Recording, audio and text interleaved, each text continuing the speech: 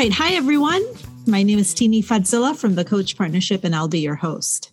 All right. So today we're going to dive into a topic that's shared by all of us, and that is aging. Aging, according to the dictionary, is a progressive event-dependent decline in the ability to maintain biochemical and physiological function. Okay. Now, we're joined by Terry, who is our Director of Trainings at the Coach Partnership. But today, she's going to take off that hat, and we're going to be speaking to her as a coach who's really interested in this topic. And that's, Terry, just to preempt you, this is where we're going to start today's conversation. But before we go there, let me just do a brief introduction of who Terry is, for those of you who don't know her. So she's, I edited it. So it's a lot shorter. She's more than all this, but this is the summary. So she's an executive. You got to get 63 years, Teeny, in here. 63 years of accomplishment. Okay. An hour later. Okay. So the short version is she's an executive coach and talent developer to leaders, managers, and teams worldwide. Terry's international experience, executive coaching skills, and more than 20 years of experience as a CEO and senior executive gives her a unique vantage point when working with her clients. She helps her clients improve performance, build relationships, and get results without sacrificing well-being.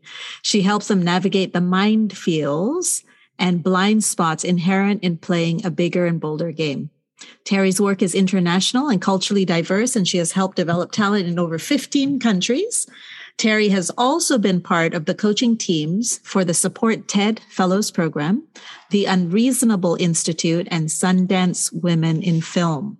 Okay. That's the short version, guys. That's all the right. Short version. So let's get started. So let's circle back to where we started earlier, which is, why are you interested in this topic? Let's see, for a couple of reasons, and maybe some that I'm not even aware of. But the fact is that I am 63, and the conversation about what it means to age is very alive for me and in the community of my peers. I know you remember this, Teeny, but I was part of the formation of the coaching profession in the early ICF days. And what I'm noticing is that most of my contemporaries, the people that I have walked this path with for the last 25 years, we're all in the same conversation. What does it mean to age? What do we do with this? It's also showing up in a lot of my clients right now. So I'm really fascinated by what's our interpretation of it. Let me put it that way. Okay, what's our interpretation of it? That's really interesting, because I think a big part of our conversation today that I'm interested in is really, what are some of the themes that surface in your coaching conversations with people? What's their attitude towards aging? And for me, what's really interesting is, how does that influence the choices people make, right? Yeah, and it does. I'm sure. And it's so interesting. I was just sharing before we started recording that I just turned 50. So all of a sudden, I don't even know when I crossed that line. Was it when I turned 50, or I don't know, but all of a sudden aging is like, whoa, up front and center. And as I was prepping for today's conversation, I was, typing notes and all of that. And then I turned on the TV, and it was like so weird. There was a show on the TV around how to live, aging and longevity, right? And I'm going, what are the chances of all the programs to right after I do this? So that was really interesting. So why don't we start with, what's your definition of aging? So here's what I would say about it. From the moment we're born, we're aging, right? We are moving closer and closer and closer to the end point in this form. Let's put it this way, right? So aging is a natural biological phenomenon. And yet it's not our focus. We say in our work that, you are where your attention is. So when you said, I turned 50 and all of a sudden my attention is there. And I think that's a pretty common phenomenon is that, when you're in your 20s, it's not so much in our awareness. When you're in your 30s, maybe a little more 40s and 50s, but it's the fact that our attention starts turning towards this phenomenon that I am impermanent, right? As human beings, we are impermanent. The challenge is we live in a kind of a cultural story that denies our impermanence.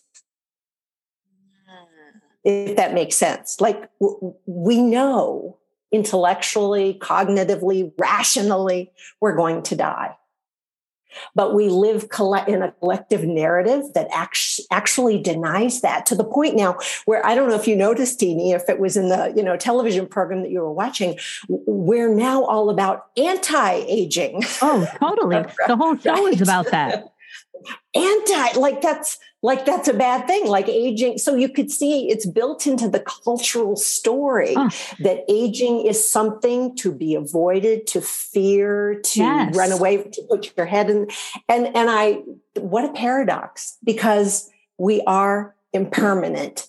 Period. It is finite. It's so interesting you said that, because that was my thought. So the show was about how do you stay looking younger, feeling younger, stem cells, all of it. And what I had just done before I turned on the TV was I Googled, what are some of the top YouTube talks that are popular? And the talks are embrace aging as an adventure, the formula of successful aging, aging well, talks to make you feel good about aging, thriving long. So there's a certain theme, right, around this attitude that one should have around aging, getting older, whatever that means, right? Right. And that's the question that I think everybody listening needs to be in the reflection of is, what's my relationship to aging? Right. And where did I get that?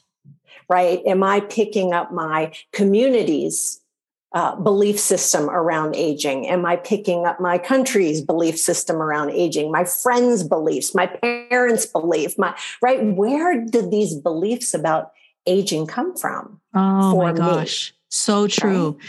So true. And I'm just thinking, this just occurred to me. So in one hand, oh my gosh, I'm half a century old. But on the other hand, I watch my husband is such a good role model for this. My husband, who's mid 50s, and he goes wakeboarding. I mean, he is like, my age is just a number. Get me on the water. And so for me, he's such a role model about not getting hooked, or I shouldn't say not getting hooked, but having such a different attitude than I perceive in the media around what aging is. Yeah. So fascinating. And that's, I live in the US. So of course, just about every other advertisement is about looking younger, looking slimmer, looking better to a prescribed cultural norm. And what we do here is, we put our older people, our older population away, right? What do you mean when you say hidden or away? We put them in nursing homes, right? We don't have the family systems that, some other countries and cultures have. Women in Hollywood will talk about how irrelevant they become at a certain age. Right. And it's funny because I just came back from Palm Springs, California. And what I noticed was the age of the population, but how just about every person, men and women, had work done, which is fine. Plastic surgery. Right. And, I don't have a story about that. If it makes you feel better, great. But I just wonder how much of our choice to do that comes from level of personal satisfaction and choice versus what the culture says is the norm, if that makes sense. Totally. Oh, so interesting. Yeah. So let's move into the territory of coaching, right? So you've worked with lots of people, and you're saying that you're noticing a theme, this theme show up for people. I'm curious, what do you notice is the impact of it? So how does it affect people's choices, level of fulfillment, maybe? Yeah. Right. And we know in our work that it's all a story. Yeah. Right. So the stories that I'm hearing have to do with now that my attention, for whatever reason, likely my age, maybe the level of success I've achieved, is now allowing me to turn my attention towards this thing that I'm labeling aging. And it has to do with, well, what's a meaningful life now? What's a life well lived? See, we don't usually ask those questions when we're in our 20s. Our attention is other places, or our 30s. But now we're starting to go, what's a life well lived? What's my work to do in the world? Where do I derive meaning? What contribution do I want to be now? So those are some of the, and do I find that meaning and fulfillment in work, or is it someplace else if I don't necessarily need to keep working? Or I want to pivot the kind of work I do. So these are all the questions that when we kind of settle into where we are, we can face, we can look at, we can explore. Yeah, it sounds like, so what you just said to me sounds like someone who has a really productive relationship with aging. Right. So it's like, what's the rest of my life going to look like? Well, what do you think? I don't know if I'd say productive. I think they want it to be productive. They want it to be generative. They don't want to necessarily buy in to kind of the story that we have collectively, at least over here, of aging, which is it sucks. It's awful. You're going to be isolated and alone. You're not going to be relevant. They're like, I don't want to buy into that story, but I don't know how to not buy into that story. And I don't know what story to replace it with. So that's the exploration we're in. Right. Have you ever had someone or someones, more than one, people who approach getting older in a mood of resignation? Yeah. And how do you work with that? Yeah. I would say that resignation is a fairly common mood that comes with getting older. And I think we have a choice, but as we know, not until we notice it, until we have some awareness around it, right? But resignation, because what people see as we age, what's available to them, isn't that attractive, right? In that old narrative of you're useless, your time is over, you had your chance, you lived your life, now let the young people, right? That whole narrative.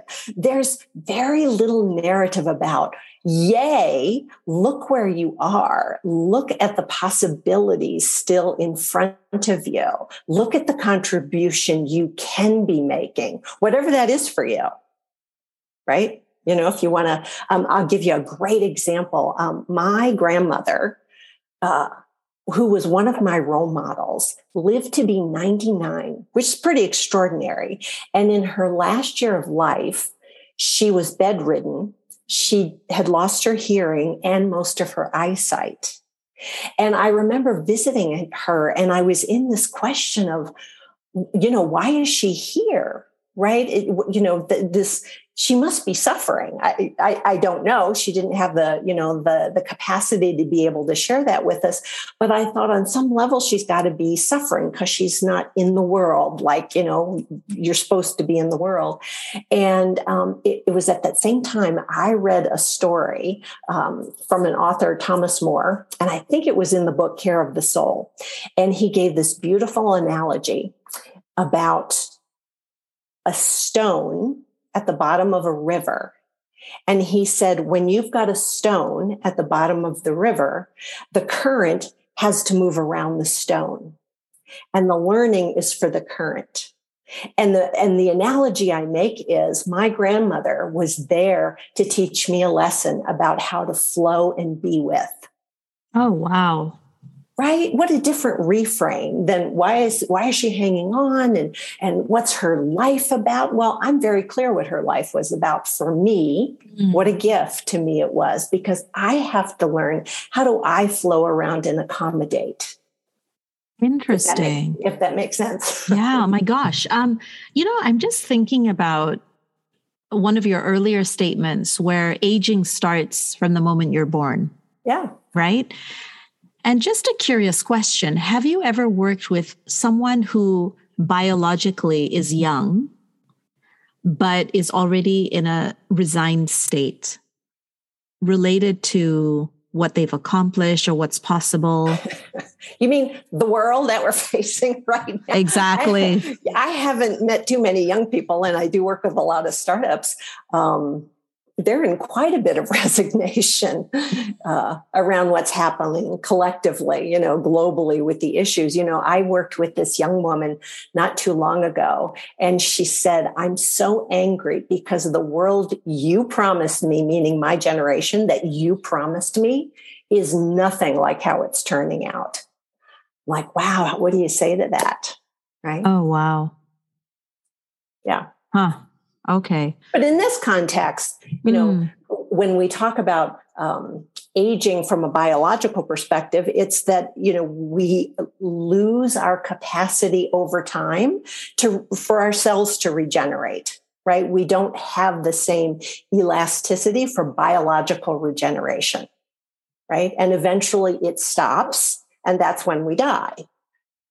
Right. So that's kind of the biological function. But inside of that biological phenomenon, what's the story that you're going to create, that we're going to create, so that every moment up until the last breath is relevant, is alive, is useful according to your standards, not somebody else's standards. Right. Do you see a difference between men and women and their attitude towards getting older?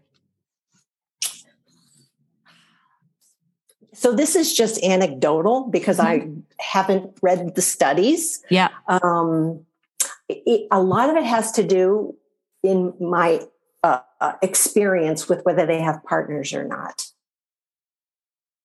So it's less a gender phenomenon. It's more, do they have a partner?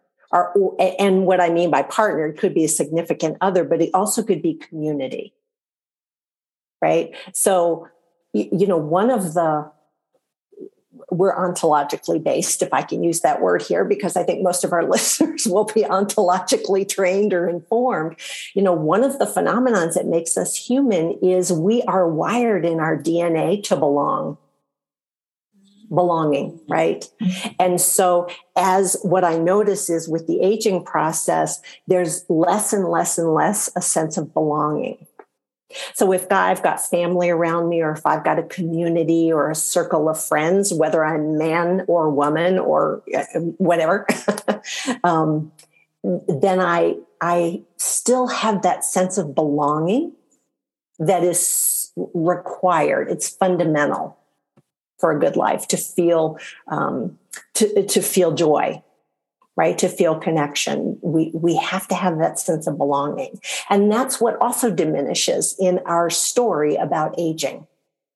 So right, you really don't belong. Where you belong with all those other people over there who aren't really useful anymore. Interesting. And I'm wondering, I haven't done the research as well, but I just wonder, in Asia, whether there is a difference, because I've been reading up on what happens in Okinawa, for example.